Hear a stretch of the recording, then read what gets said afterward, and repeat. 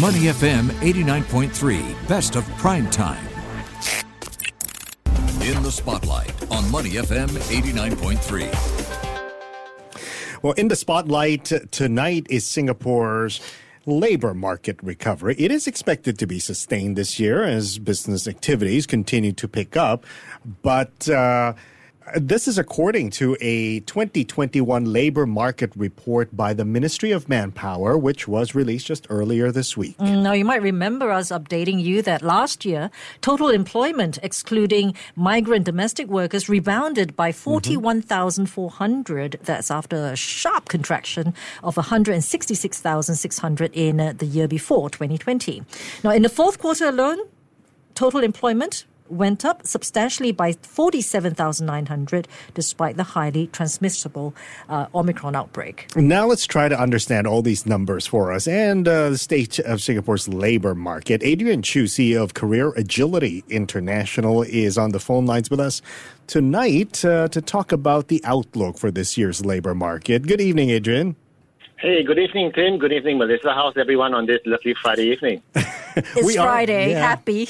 We are looking forward to the Friday, of course. Almost there. Almost there indeed. So we're looking for good news from you to take us into the weekend. So, Adrian, Singapore's labor market recovery is, as we were talking about all week, it's going to be sustained because business activities are picking up. So let's look into the numbers from the Ministry of Manpower's latest report. How positive are you? Well, the numbers do look very positive, don't they? I mean, retrenchment numbers are down, unemployment numbers are also down. In fact, just looking around at the job boards and recruitment activities, we can visibly see that the job market is picking up. Which is great news, isn't it? Some companies are even reporting that it's difficult to find talent. So fingers crossed, this trend continues. That's where I was getting at, because when we're talking about a good job market for people who are looking for jobs, right? But for employers looking for employees, it might still look like it's quite a tight job market out there.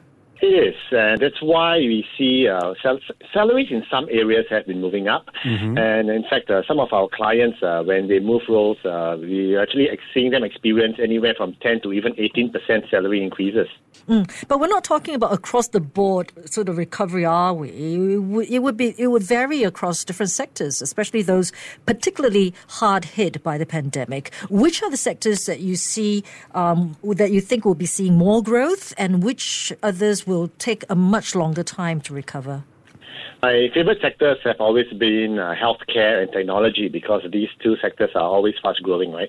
And in fact, that in the tech sector, the demand for tech talent is so great. You know, according to the latest surveys, even the fresh graduates are getting 6.3K a month starting salaries. It's amazing, and I think we're all in the wrong line. Exactly. I was just about to say that. I thought I heard some doors slammed right away. Every time I hear this narrative, I'm like, I really am in the wrong line. But, come to think of it, during my time doing tech was unheard of.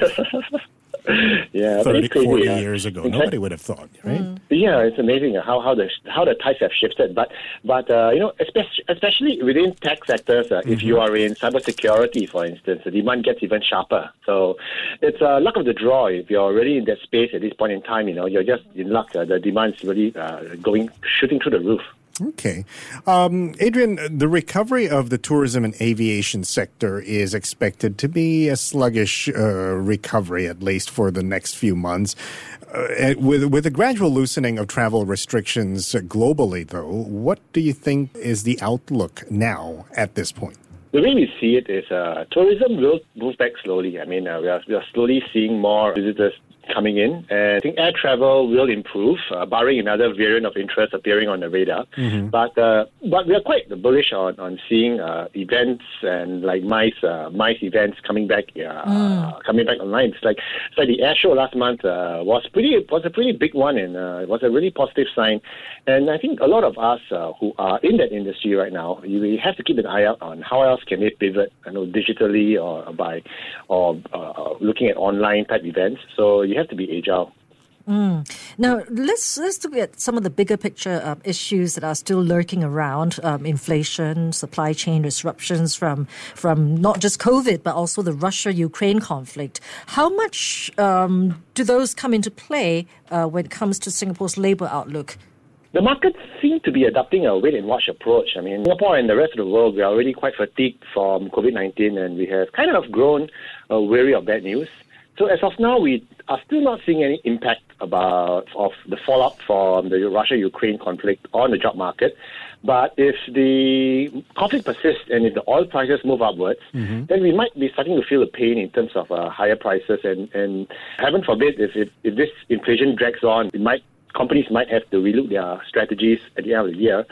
And touch wood, they hopefully won't be having to reorganize their organizations one more time, and which might result in retrenchment. So fingers crossed, touch wood, this won't happen. So when you said wait and watch, you're referring more to is kind of business as usual rather than, let's wait and not do anything until we have certainty, right?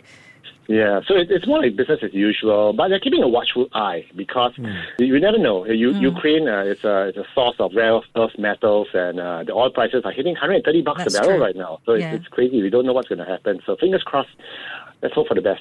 Okay, Adrian, job numbers, of course, as you said, is rising. So is there any, or are there any particular industries, apart from cybersecurity and tech, that all of us should be focusing, well, not all of us, but people who are job searching should be looking towards, or maybe catering their skills towards that if they're looking for jobs? It's not so much on the industries because most industries, even within the industries, there are pockets of growth here and there. I think one thing we might want to look at is in terms of the type of roles that we're looking at. As I said earlier, there's a shift towards digital type roles. So are we skilled up in that area? So instead of looking at industries alone, we might want to look at, are we skilled up in those places, and have we used up our SkillsFuture credits and funding to improve ourselves? So let's look at skills. But some may be saying, look, I don't have those skills that you're talking about. It'll take me several months, right, before I get myself properly sort of skilled up for it. Is it too late? It's never too late to skill up, I believe. In fact, if it's not now, then when, right? There's an old saying, if the best time to plant a tree to enjoy the fruits is like 5 years ago. So we really need to take a broader look and invest in our own futures. And as I always say, there's such a huge skills credit future program going on now. To make use of it. Okay, but when we talk about tech, it seems like really open, right? I mean, there's so many different aspects of it.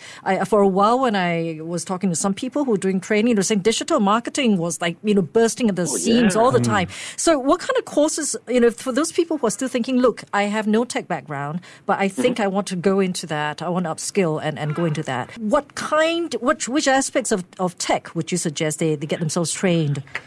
Okay, if you're mid-career, I wouldn't suggest that you go back to Python Programming 101 because, face it, you'll never beat these young digital kids. They're going to be better and faster than us. That's ageist comment. But it's just natural for them to be there. So what we actually recommend is don't try to beat these digital natives at their game. What we have is deep experience in our industries, deep experience in the roles that we've had. How can we learn new digital skills that can enhance our current skill sets? For instance, how does data analytics, if you're a supply chain person, how does data analytics help you as a supply chain person? So instead of going back to basics to learn Ruby on Rails programming, how do we read the data? How do we extract the information and make ourselves more effective at our jobs as a supply chain person? So don't go too far back into basics. See how we can how technology and IT can augment your current skills. And I think we should focus our training programs to sign up for around that concept. Well, thank you very much for that wrap up of how people can upskill themselves. Very encouraging. And it gave us a nice direction to go towards. Adrian Choo, CEO of Career Agility International. Really appreciate you joining us this Friday evening. Have a good weekend. Thank you. Thank you. You're listening to Prime Time here on Money FM 89.3. To listen to more great interviews, download our podcasts at moneyfm893.sg or download our audio app. That's AWEDIO. Available on Google Play or the App Store.